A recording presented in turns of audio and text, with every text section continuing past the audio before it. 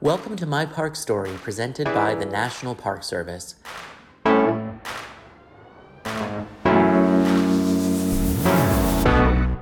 People form connections with their favorite national parks and programs, and this Parkcast is a place to come together and share those stories.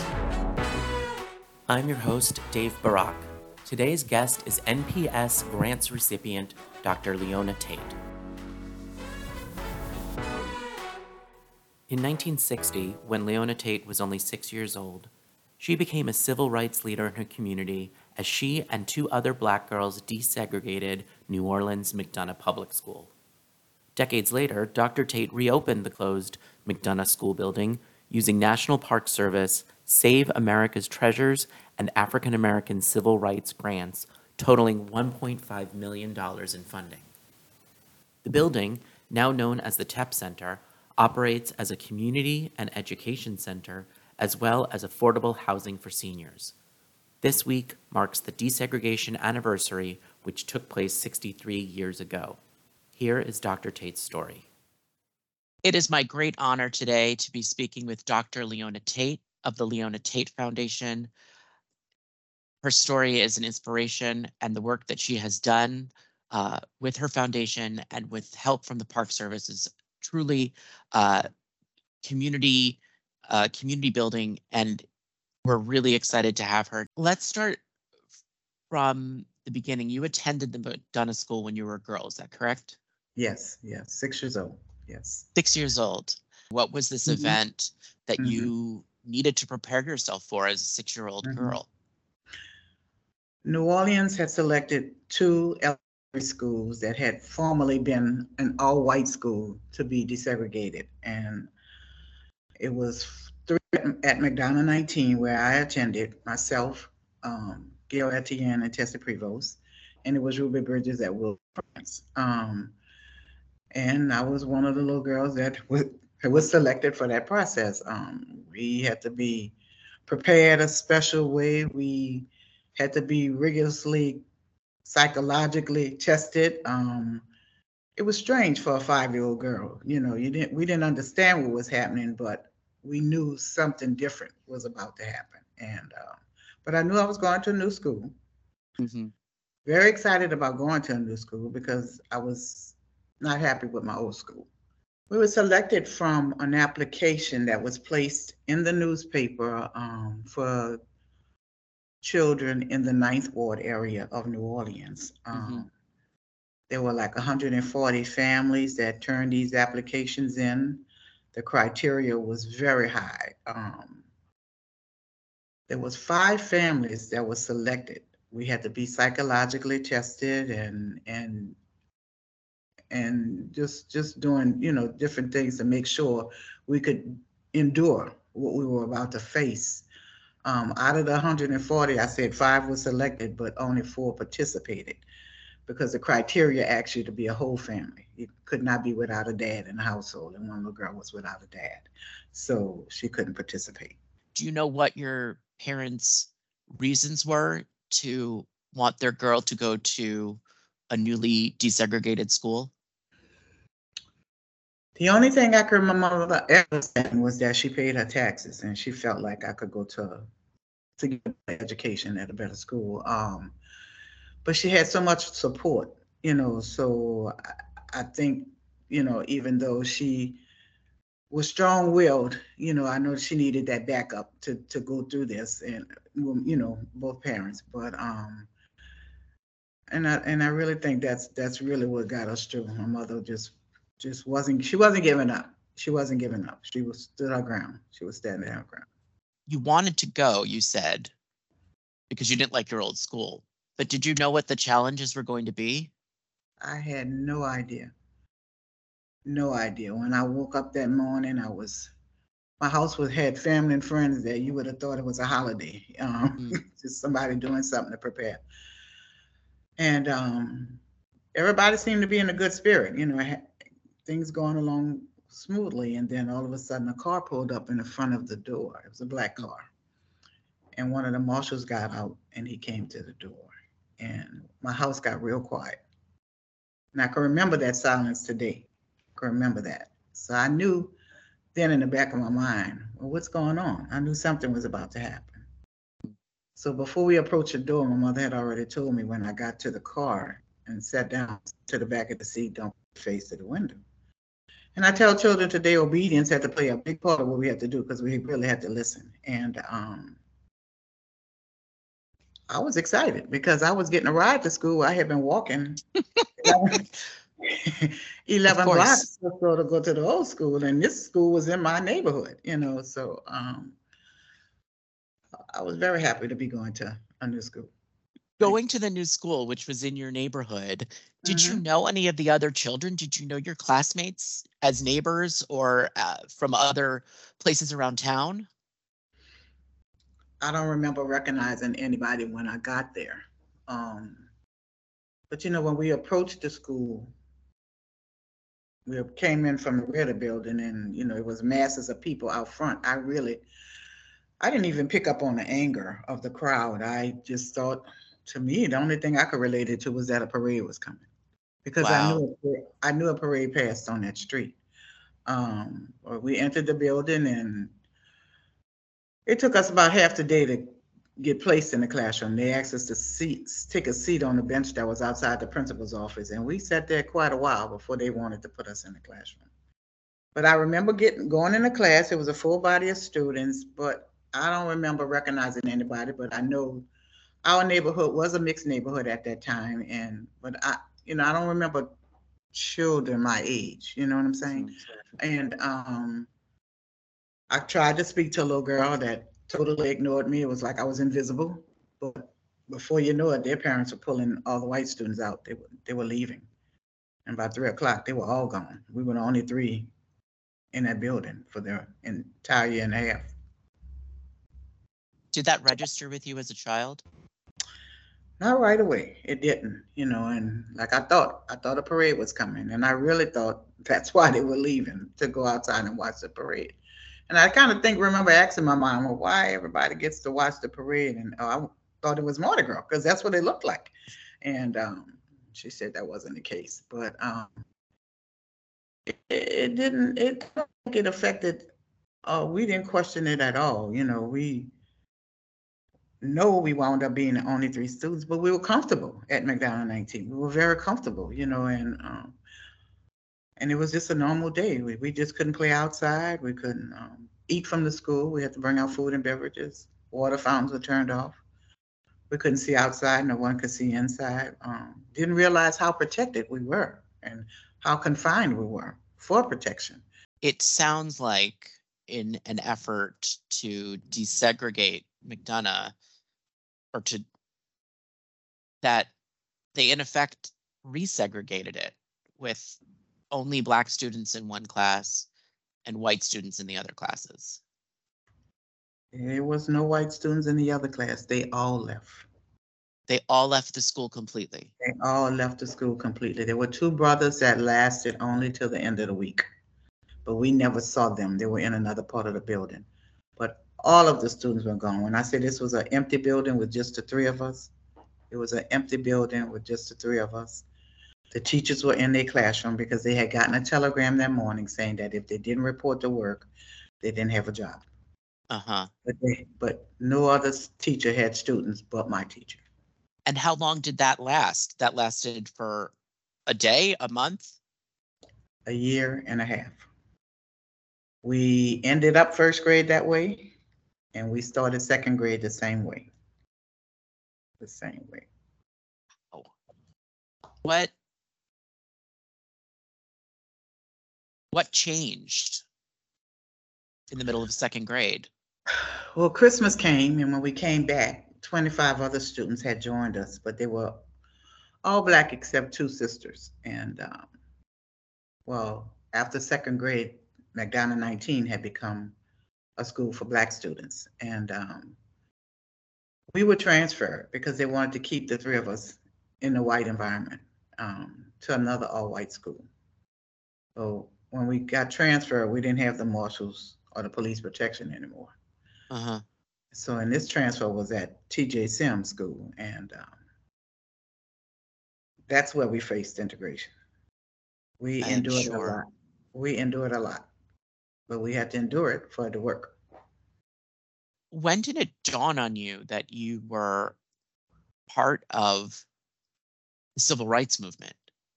I don't think I understood that it was a movement, a civil rights movement for a while, but I know in third grade we did realize that it was because of the color of our skin that we weren't wanted.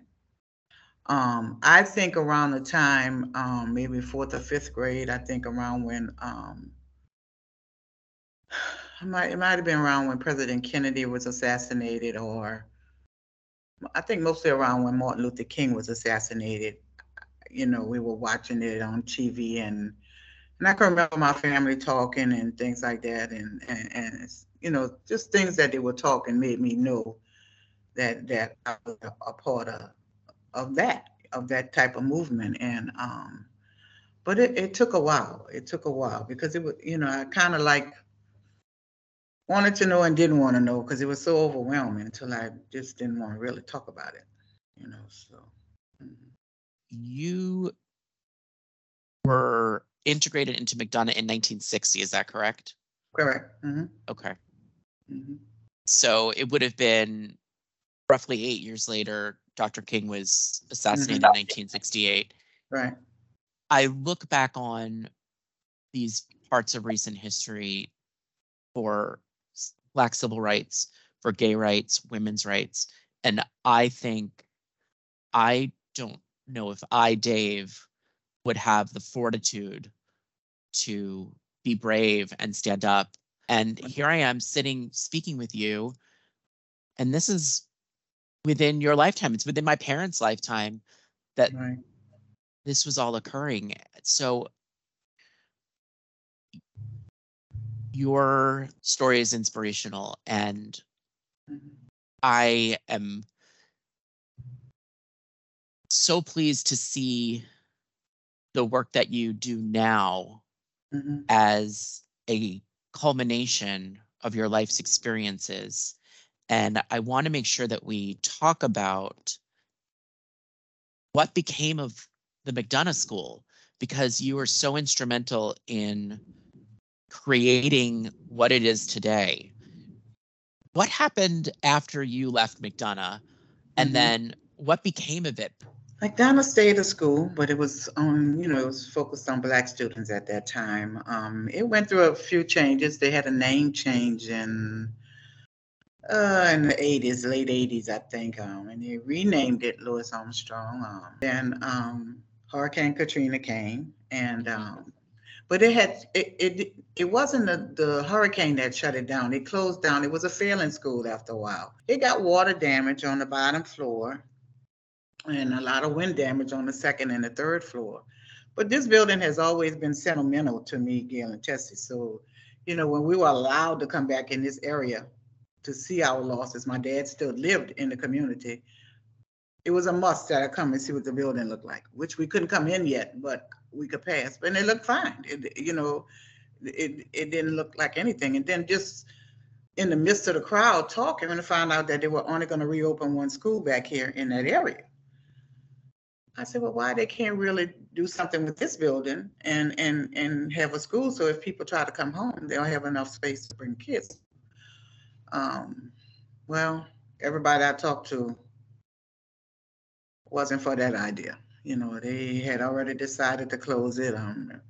They didn't know if they were going to tear it down, they were going to refurbish it to something else, or sell it. You know, so we did form the foundation, and finally finally got an answer that this would never be a school again because schools are now required to be on 3 acres of land, and it's only on 1.8 acres of land. Okay. But it's 3 stories high. So I just couldn't understand that. So, but nobody remembered what had happened at the building, you know. So I went to the school board. I had to do a presentation and tell the story of what had happened here. And, you know, that kind of like made people start thinking and remembering. There was one member on the board that kind of remembered those days because he was older than the rest of the board members. And they had already put a for sale sign and an auction sign on it. And so I don't know, it must have been prayers that day because they decided to reassess just not just this building. There was a few other buildings in the city, and see what was, what could be done. But they still was anticipating maybe tearing it down. So we went to the state, and I had to do a presentation at the state to have it put on a national historic registry. Right. And it happened. And I think that's what saved it from being torn down. But that gave us time to try to think of something, because I knew it needed to be something educational. It needed to be. When did that designation come? Oh my God, what year was that? 2014, 2015, somewhere up in very recently, yeah. Yeah, somewhere in that area. Yeah. Okay. And at what point did you have the spark of an idea of what you and your foundation would do with this historic building? Well, since our story had been lost, I thought, why not have something here that they can know what happened here. I didn't know at that time. I didn't know what I was thinking. I kept saying, well, a museum. New Orleans didn't have a civil rights museum at that time, and that's just what I kept thinking about. And I kept talking to people, and I finally got introduced to a developer that finally said that my vision could be done. Wow. And that's what happened. So that's when we took a chance in applying for the National Park Service grant. We didn't think we were going to get it that first try. And we got it. And you did. And we got it. Yes, we did. Yeah. That was your first African-American civil rights grant from the National Park Service. Exactly. Sure was. Okay. Sure was. And that one was for, I think, $500,000. Yes. Yes. Followed by another one for $500,000. And then followed by another one. And then another one. The third one is Saving America's Treasures. Yes. And that was for the final $500,000. And with these grants, what have you created? What did you create with your passion and energy and your foundation? And then now you have this operating budget. Well, the old McDonough 19 school building is now, TEP is short for Tate, Etienne, and Prevost, because I always promised Gail and Chester that if I ever got my hands on this building, it would be named after the three of us, and that's what I did. So the bottom floor, which used to be an auditorium space and classrooms, is now classrooms plus the interpretive center that tells the history and of what happened during the 1960s, and tell other histories too that we can host here. And that's my vision for the TEP Center, is to not just tell about our story, tell about all local stories here in New Orleans. And we also have 2 floors of affordable apartments for seniors 55 and older. It's 25 apartments. Yes. Wow. On the second and third floor. Yes. Oh, that's amazing. And I think about, I used to live in Louisiana, by the way. I lived in Lafayette. Okay. And so I mean, I think about what I've seen in other cities where a building, a school, a church, a brewery, I mean, a store, whatever, is no longer used. And it's just, we're just going to make luxury condos. And you took McDonough 19, you created the TEP Center, and it's so interesting to me that you've made housing a part of that project, because your foundation is not solely based on teaching civil rights and anti-racism, but focus on women's rights, LGBTQ rights, housing. There are so many things that your foundation does beyond just action on civil rights. And this is such a concrete way to express your dedication to addressing the housing crisis. It's out of this world, and it's right. And my first focus was to try to get elders that had been relocated for Katrina and Okay. wanted to come home, but nobody kept track of people like that. So, we almost failed. We're just about, we got two left, two apartments left. I'm so grateful to you, Dr. Tate, for your time and for sharing this story with Mhm. with me and with our listeners. And it's so important as the National Park Service that we're not just these beautiful national parks, but we strive to help uh, projects within communities, foundations that are aiding their communities. Thank you for sharing with us all of these So, stories, Dr. so Tate. thank You you. are incredible. Thank you. So nice to meet you. Thank you.